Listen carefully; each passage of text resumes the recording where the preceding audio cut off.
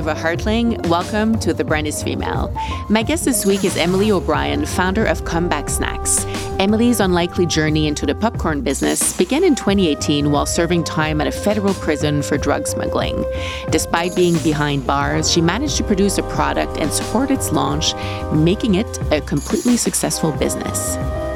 This season of our podcast is brought to you by TD Women in Enterprise. TD helps women in business achieve success and growth through their educational workshops, financing, and mentorship programs. Visit thebrandisfemale.com/podcast and follow the link to find out how TD can help.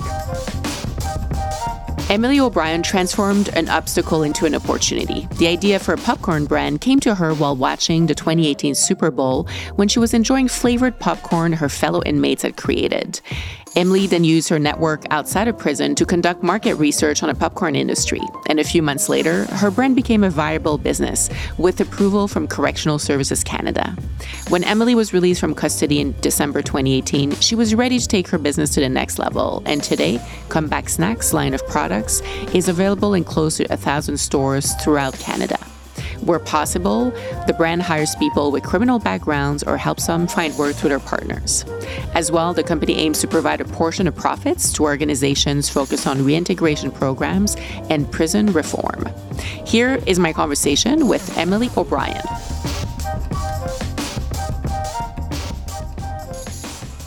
Emily, welcome to The Brand is Female. It's such a pleasure having you on the show today. Thank you for making time.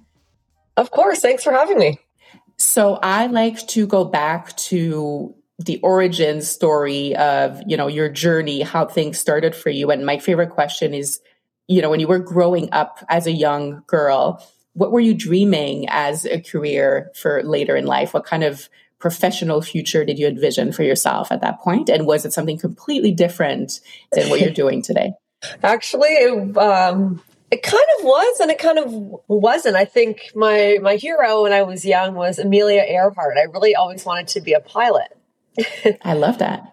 And I just loved how adventurous she was and how determined she was and and independent. And she fought for so many things. And unfortunately, it ended up meeting her demise. But although I didn't become a physical pilot, I think metaphorically, we were all pilots of our own life.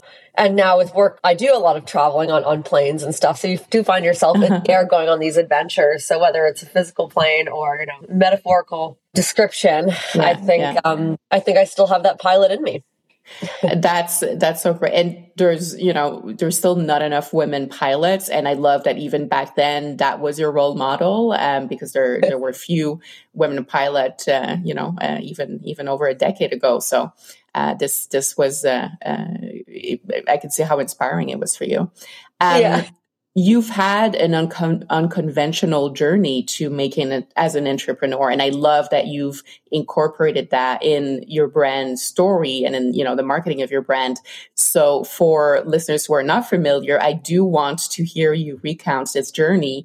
So let's talk about, from you going to school and then the first chapters of your journey that eventually led you to starting the company. Tell me a little bit about how that happened for you.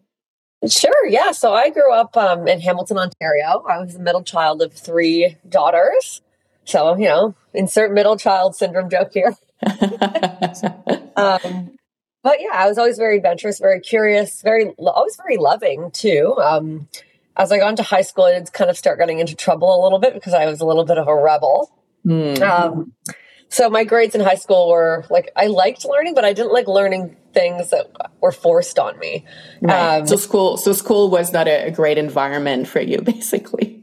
It was to meet friends. I love people. I love hanging out with people, and I also loved doing extracurricular activities like sports, and I joined a lot of clubs, and because that was that's what I got to choose. What things I was interested in, and then when I got to university, my degree was actually international development. So I went to the University of Guelph in Ontario, Canada. And that was because all throughout high school, I'd really found beauty in traveling. We traveled as a family when we were young. And then I did my first independent trip abroad when I was 18 to Costa Rica. So, no cell phone back then. I think I had 3 disposable cameras, all which were ruined by the air pressure in the plane when I got home. So I have barely pictures. But it was just traveling abroad and volunteering that really like brought a sense of calmness about me, and just by helping others, by even if it's like, raking a trail in the forest, or helping with sea turtles, or restoring a park after an earthquake. I did all these things in different countries, and it was kind of doing that kind of work that really made me feel fulfilled and free. Not just trapped in one place doing one thing. And so when I went to Guelph, I chose international development. So hopefully I could turn that into a career. Yeah. Yeah. But I also had an interest in nutrition, and growing up, we always were very healthy. Although I did struggle with eating for quite some time. That was kind of what led to my substance abuse issues, actually. So I was also interested in nutrition, and I was also interested in business. But funnily enough, my chemistry grades weren't good enough for the nutrition program at Guelph, and my math grades weren't calculus, so I couldn't get into. I was an applied math, couldn't get into the business school at Guelph, which is funny because as people will know, that's kind of I work in both those fields now. Yeah, exactly. And so throughout university, I kind of began to use more substances, and it was just more of, there was definitely a big party aspect to it. I'm not going to lie. I did find a lot of my courses weren't just the first and second year. They're all just very dry courses, and I didn't find them very relative to what I wanted to learn, even though I had to learn it. And so I began to join a bunch of clubs. So by the end of my 5 years at Guelph, I did graduate with honors, although my first and second year grades weren't that great. But I graduated with honors, and off I went to Indonesia to work for the Ministry of Foreign Affairs. So that was an unpaid internship. I loved it so much, but I found it very challenging to find work in a field without 3 years experience. Right? It's that's it's well, what am I supposed to do? You want entry level students, but with 3 years experience. So it's what are you supposed to do here? Yeah, no, that gap is always so tough. It's every, as you're saying, every first job opportunity requires experience. Wow, where are we supposed to get it? I know. Yeah. And so after that, I did a corporate sales job. I was like, well, I'm just going to try the corporate route. So I got a job with Pitney Bowes, and they, at the time they sold postage meters and photocopiers. And I knew that I was kind of working in an obsolete industry, at least in the postage meter thing. But that was when I kind of learned that I was really good at sales, because I was like, I can talk to anyone about this thing that I don't even really use, and, help figure out if they need it or not, not pretend like they need it. Because I wasn't one of those shisty salespeople that's oh yeah, you need this, because I knew they didn't really, right? So it was more just about being honest with people, but also being really good with people. And then that turned into networking, and then that turned into running my own business in Toronto, which was a social media company, because I wanted to combine all my elements of travel with my elements of people, and created a company that revolved around sharing stories via social media. So that's when the true kind of Emily came out. And another thing happened at that same time, and that was when, my family kind of fell apart. I went from drinking to casually, I guess, to, drinking for medication, and I fell into some cocaine use as well. And I knew it wasn't good, but I also found it very easy to hide. So I wasn't, it's not like I was going into a back alley. It's doing these things. It was everywhere. Right. Those substances were very prevalent in many environments in Toronto, and they weren't condemned, right? Yeah, exactly. So it wasn't something that was people really accepted. Yeah. Yeah. People brought it out. People don't try to put it away. So I was like, okay. And then I knew that my motivation was going down, and I met someone through my work, which kind of developed into a close, I wouldn't say quite romantic, but just very close, trusting. A lot of the articles you'll read, they'll say it was my boyfriend. He wasn't really my boyfriend. He was just someone that I knew and trusted, and he wanted to take me on a trip. And as soon as we got on this trip to St. Lucia, we have a great 3 days in the sand and sun. And the third day, he tells me that we have to bring drugs back over the border. Surprise. Yeah. Yeah. And so I was really mad at myself at first. I didn't think it was real. And I'm going to try to condense it. There's so much to this story, but, for the sake of the listeners, it was basically a week of hell. That, you know, I felt incredibly embarrassed at myself for not seeing this. Mm-hmm. I knew there were some red flags, but they're only red flags once we see them. Yeah, exactly. They're just a piece of cloth. Right. So, and I just wanted to go home. I didn't know this world. He booked the ticket, so he had all the information on me and my family, and apparently he was in a lot of debt, and he had told these people down there that I was doing this with him prior to our departure. Wow. Yeah. So I didn't want to play hardball. I just wanted to go home, which I'm sure a lot of people would have done. Yeah, for sure. Anyway, you were choosing what seemed like the safest option to just get you back. Yeah. And then, you know, you always get so many armchair experts when these things happen, right? They're like, oh, you should have done this. But when you're actually in the situation, you'd be surprised how quickly things change. Yeah. I don't think anybody's prepared for this situation, right? It's not a class that we get taught in school. Yeah. And so on the final day of the trip, you know, I was suited up with 2 kilograms of cocaine and put on the airplane with him. Wow.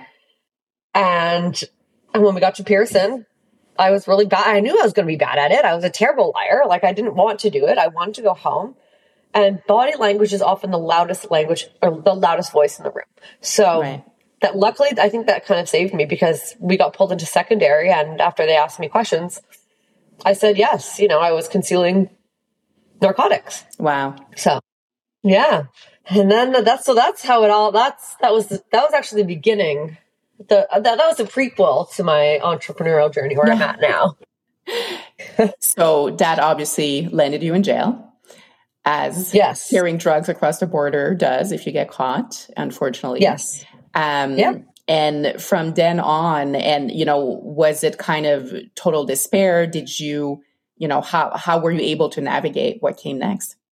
So after I was arrested, I had to spend the first little bit on house arrest with my mom, because it takes a long time for these cases to go through the system and working with the lawyers. Right. But I knew that I was going to plead guilty, because although I didn't orchestrate this operation, I knew that I had to take responsibility. We all have to take responsibility for our life, even sometimes though we've been harmed in the middle of it. Yeah. And I knew that I couldn't move forward until I stopped harboring all this anger and resentment on this person that brought me on this trip.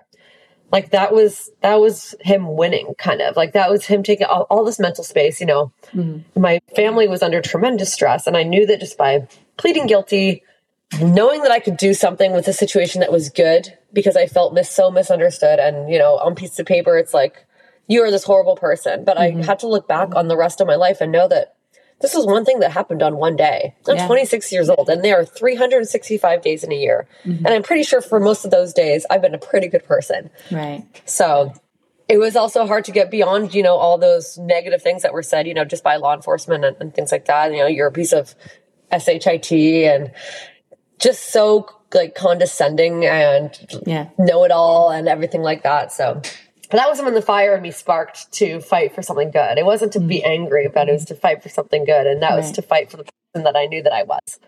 And so when I got to prison, I kind of saw how a lot of people felt the same way. You know, we all had maybe done things that we'd regretted or been involved in things that had gotten us there. Mm-hmm. But I also realized that I was very lucky in the sense that I did have a supportive family. You know, they were able to support my bail when I was out. They did not pay for my legal fees. I paid for my legal fees. Wow. They helped me. A lot of people are like, oh, your parents probably paid for it. And I was like, no, they helped me. They love me. But I also had to be responsible for these things. Yeah. And it turned out to be the best 50 grand I ever spent. So, you know, in prison, we would all kind of make different kinds of dishes. You know, some people would make their favorite dish from whatever country they were from. And popcorn was a popular prison snack.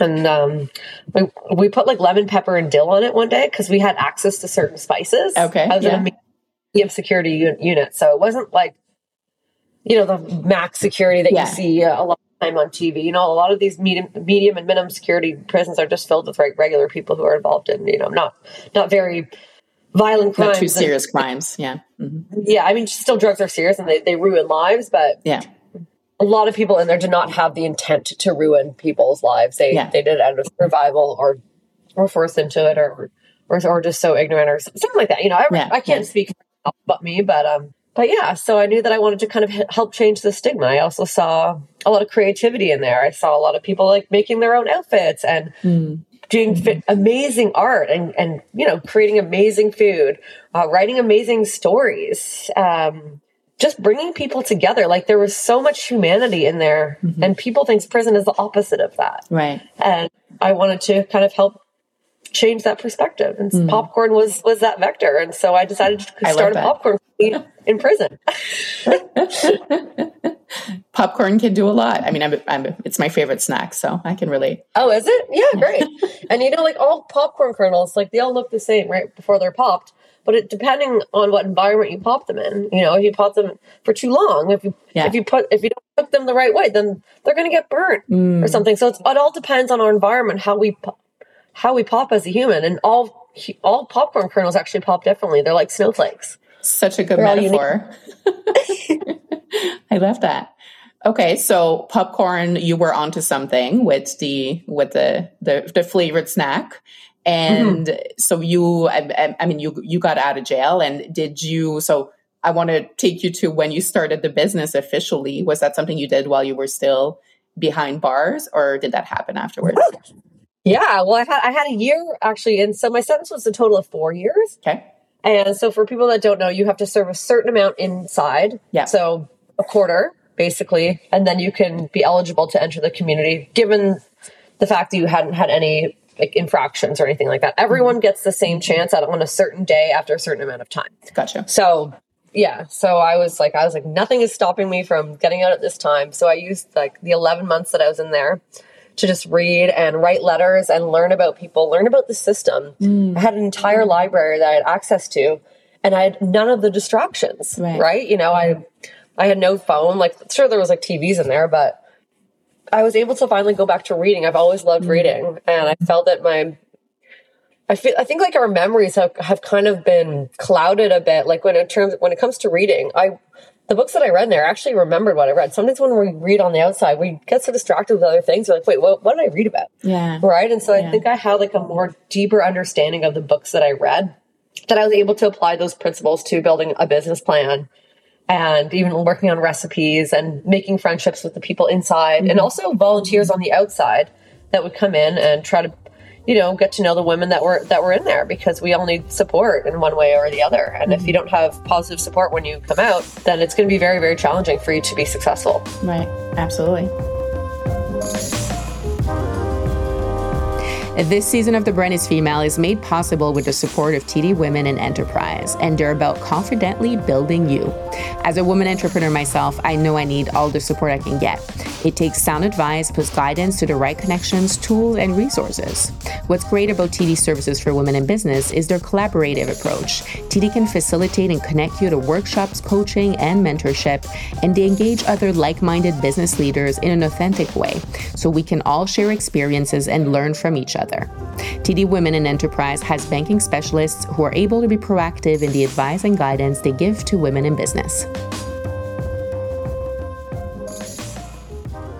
And then, so the idea for Comeback Snacks, I'm guessing kind of sparked in there somewhere. Yes. Yeah. Yeah. It was, it just popped in there. And then I also, for example, finding employment is one of the big things that people are worried about, right? There are still a large number of organizations that will just not even look at you, right? If you have this record, when really sometimes if you have been through really crappy times in your life, you are strong and you are ready to fight for something. That can actually make you a really good employee. Exactly. You have amazing qualities. Yeah.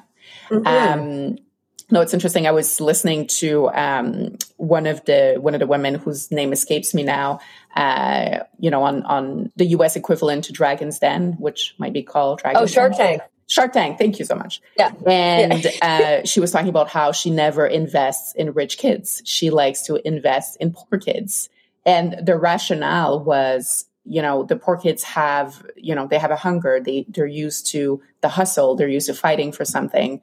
And this has developed amazing qualities in them, right? Somebody who's had the privilege and all of the opportunities may not have the same, some of them do. She was saying there's some exceptions to this, but there's just kind of that drive and that spark and that grit that comes from going through tough times. So I can equate that to what you're bringing up. So for you, was it, did you know already you wanted to start a business again because you were an entrepreneur prior to landing in jail? Or was it kind of coming to the conclusion that it might be hard to find employment afterwards? I think it was a combination of both. I didn't know what business I was going to start. I knew for sure I wasn't going to write a book. I didn't really feel like I was worthy to write a book. I was just some chick in jail for attempting to smuggle drugs, like to the public at that time, right? And so I knew that through the business, through the social enterprise, right? Because it does have a massive social enterprise element to it, which is contributing dollars to organizations that help other women, other individuals coming out of prison. I do workshops and everything like that, to help people. So I knew that I was going to do something, but I just didn't know what it was going to be. But it wasn't until I had that lived experience that really got me something, because I was rooted in that now. Yeah. Right. And I knew that I kind of saw it as like a sabbatical, like a forced sabbatical. Yeah. Like a retreat almost. Yeah. 50, like people pay $50,000 for rehab. So I was like, I'm going to take every element of this and reframe it in a way that is productive and positive for me, but also realistic. Right. Can't like rose-colored glasses, everything's fine. Yeah. You have to know that things are really serious, and you have to treat them seriously, like a business. A business isn't a joke either, right? It's like you can have fun elements to it, but when it comes down to it, if you're going to actually support yourself and the people you are trying to serve, you have to be serious. And were you getting support for, your substance abuse or, any type of just, mental health follow-up, for example? Were you able to access that? I wouldn't say the mental health offerings in prison are that great, to be honest. Yeah. And also a lot of people don't want to use them because in the prison system, everything goes in what's called your paperwork. And often parole officers can use you accessing mental health services and twist it in a way that makes you appear not ready to come into the community. Right. So that's why people were a little bit nervous about accessing those. My substance use, I knew that I was going into prison on a mission, and I knew that my substances were an issue with that. I didn't consider myself an addict because I knew that I could stop. Okay. And I was ready to stop. I just did I used too much at that one time because I was going through like a very horrific time. But I would never steal. I would never do anything like that to get those things. Right. And when I stopped, I was excited to stop. It wasn't agony for me. It was happiness because I knew I just had to press the reset button. And I can be around alcohol now. I can have a glass of wine here, a cocktail there, and it's fine. It's very different.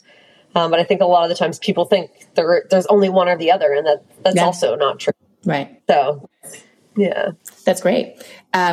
So when did you make Comeback Snacks official? And when did you realize, this business is actually going to take off?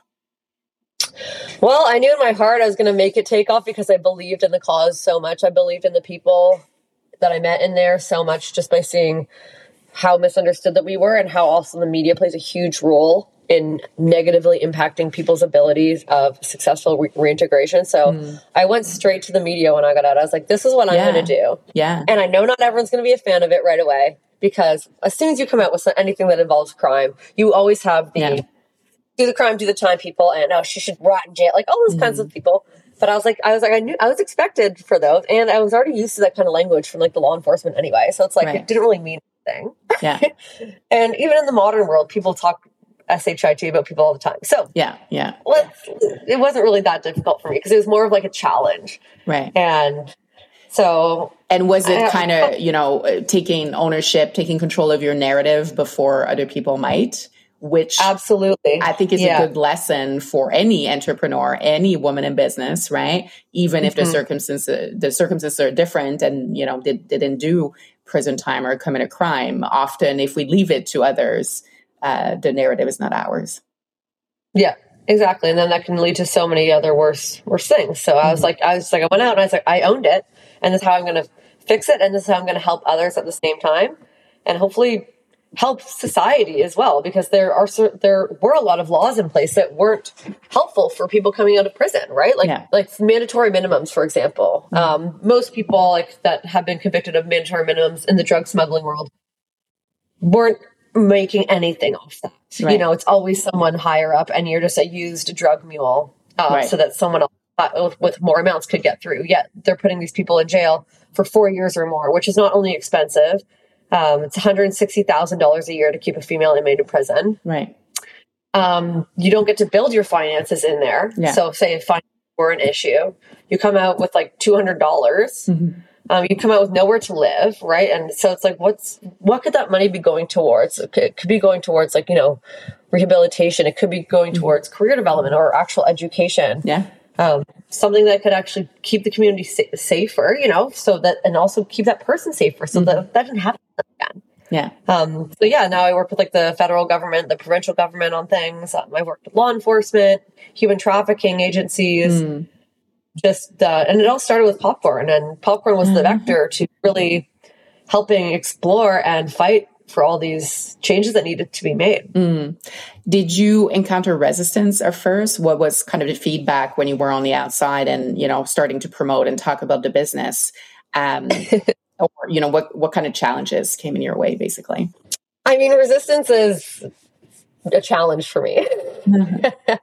Like it's a good challenge. It's like being challenged, like a fight kind of thing. Right. Not a physical fight, but like a fight for what you believe in. Yeah. Based on lived experiences, right? Like I couldn't fight for it if I didn't go to prison, right? Like if I didn't see it for myself, it would, like, I wouldn't be so focused on proving other people wrong and proving myself right. So I think when I came out, there was like a little bit of it, but also a lot of people knew who I wasn't like well known by any means, but like the people that knew me knew that was not me, what happened to me. Like they knew that I was a good person. So I had like a lot of great support. And the more that I knew that, you know, the risk again with sharing stories in the media was like, you know, kind of like, you know, insults and jabs and all that stuff. And, but, they've actually stopped because I've just walked the walk. I haven't just talked the talk, and I met so many people along the way. You know, I produced a docuseries and just to shed light on this as much as possible, because it's a pretty, people think it's a simple issue, and it's not. It's a very complicated issue with a lot of things and it hits different groups of people in different ways. Absolutely. So once, you know, the business started taking off, was there a moment where you're like, wow, this is actually going to be a successful business and, you know, I can keep this going? What was kind of that first cornerstone moment for you? I think it was when I did my first pop-up in Toronto and John Tory came. Oh, wow. Like the former mayor of Toronto. Yeah. And it had a different name at the time, but then he made a Twitter post about me, and it was like, I was terrified actually, because you know how Twitter is. I was like up all night. I was like, oh my God, people are just going to rip me apart. Some did, but then it wasn't that bad. And then, but you know, like sometimes when I don't know, it was like the first like celebrity that had tweeted about this initiative. Yeah. And so of course, you know, you don't really know. It's always hard to take the hate the first time. And then after a while, you just kind of, it either, you know, dwindles off because you're proving them wrong. And you know who you are. It's not, you know, you've heard it all at this point. So what are they going to try to say? Like, you know where you're coming from, but you also know where you're going. Yeah.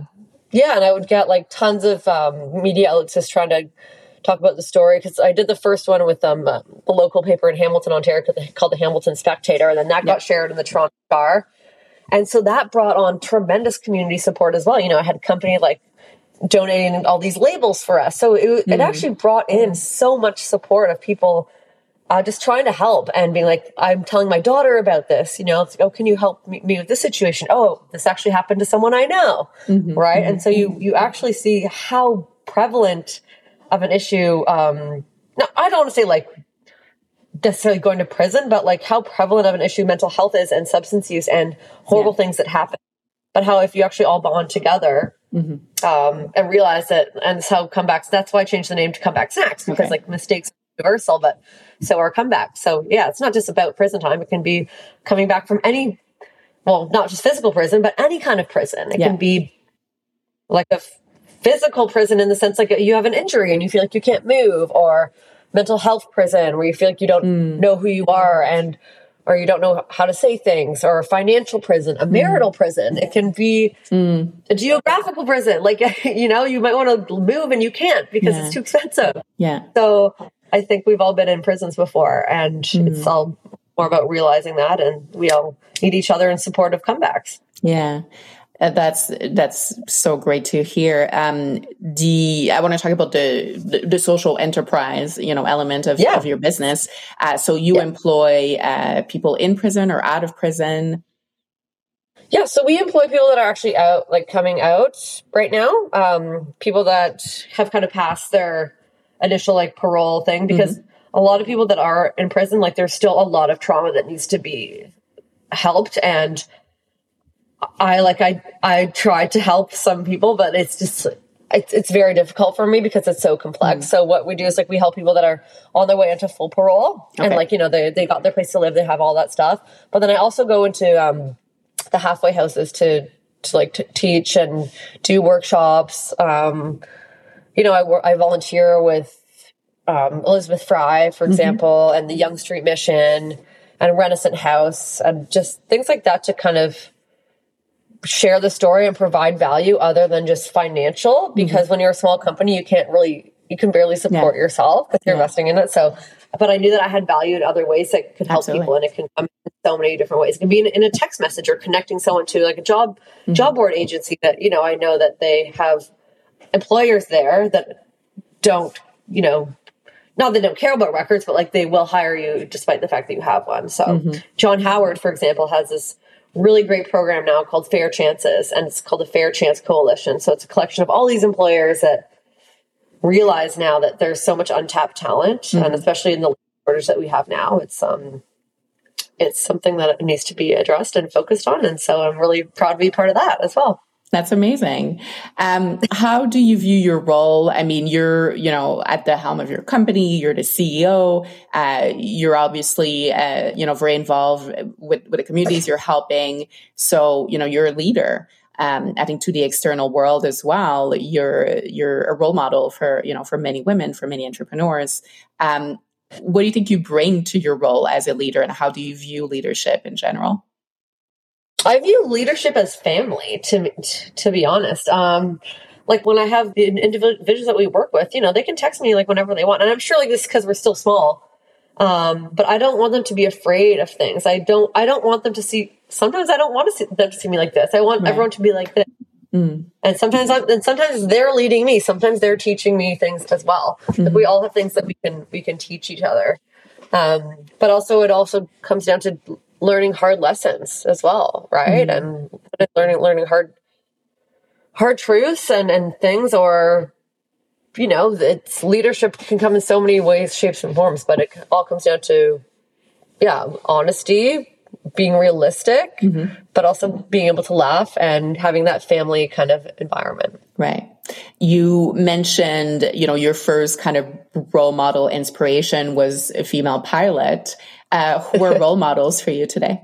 So my role models today are still Amelia Earhart, definitely my mom, and my Nana, who passed away lately, and my grandma who passed away a couple of years ago. But they were all just my close-knit family, but they weren't afraid of life. They weren't afraid of death. They weren't afraid of anything.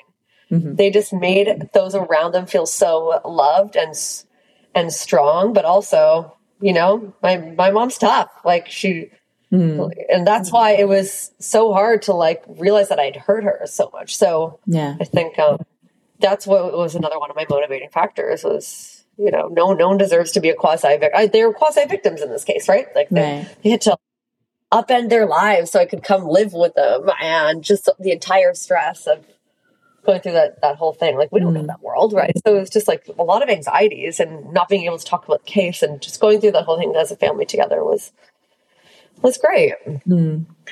And what would your advice be to women entrepreneurs who are thinking of starting maybe a social enterprise, right? A company that has purpose, that's really rooted in that kind of impact in a similar industry or something completely different. What would be kind of your top 2 or 3 pieces of advice for them? Number one, like for me, it was like my lived experience, right? In that thing. So we all have something that we really care about, but we can't do it alone. So I think alongside that, you have to get to know the people that you're trying to help serve. And you have to not just have work with them, but also work with other people that have maybe built similar things. It's all about connection, and that's how you can truly make big impact. And be relentless with your story, be relentless with your beliefs. You're going to have to say it 1,000,000 times. You're going to have to say it 2,000,000 times, but it's also going to evolve. And the more that you share it, the more you're going to help other people. And that's how you will truly find a business and working in a business that works for you, not just financially and supports you, but supports you emotionally. And, I call that emotional profit. And that's how you can be truly rich. Yeah, I love that. How do you define success today? Speaking of that, I think success is being able to laugh every single day, no matter what. I love that answer. Yeah. That's a good way to measure success. And what's on the vision board for you for 2023 and beyond? What are kind of the next stages in the growth of your company? Sure. So we just, we have a bunch of distributors. So we're in 750 retailers across Canada, mostly in Ontario to the Maritimes. Yeah. We're in Scotiabank Arena, we're in breweries, offices, we do events, we're in so many different channels. But the latest one, which is great, our distributor, the Neal Brothers, they just, they make the chips and stuff like that. But of course. Salsa, they're great guys. They resonated with me because one of the brothers had also a mental health scare. And so he really saw the value in putting that into your work. And so that's why we work with them. But they partnered with a distributor out west called John Luca. And so now just opened up the entire Western corridor for us. Whereas before we couldn't really do it with freight and shipping individual. It was just way too expensive. Right. So now I'm going to Vancouver. I'm going to Vancouver tomorrow for my first trade show. So, congratulations. That's really exciting. Yeah, we're doing more flavor development as well. And then also US, we're getting ready for the US. My business partner right now is actually in a export training session. So fantastic. Yeah. And then from the social enterprise side, I want to continue to work with the John Howard Society. They just kind of launched this program, the Fair Chances. So I really want to see it grow and expand. And then as that grows, then I can, bring in more employers and kind of be, instead of just being one, because we're still very, very small. And I don't want to over exaggerate that, because we don't have a factory with a bunch of people working from prison that we have a very small team. So I want to expand that notion, that belief to other employers who do have more resources and everything like that. So, well, we'll share all the links where to find you for anyone who's listening and wants to get involved, and including retailers. So this is all very exciting. And thank you so much, Emily. It was great hearing about your journey. Super impressed with what you've built, and wishing you all the best for the new projects and what's on the vision board for Comeback Snacks. So we'll check in with you, and I can't wait to see where this takes you. But thank you for your time today. Thank you so much. My pleasure. Thank you to TD Women in Enterprise for their support of The Brand is Female. You've got it in you to succeed. Let TD help guide you. Visit thebrandisfemale.com/podcast and click on the TD logo. Thank you for listening today. If you did enjoy the show, don't forget to leave a review and subscribe so you don't miss any episodes. Thank you so much for listening to a podcast by The Brand is Female. I'm Ava Hartling, and this episode was produced by our team. Sound engineering by Isabel Morris. Research and production support, Claire Miglionico.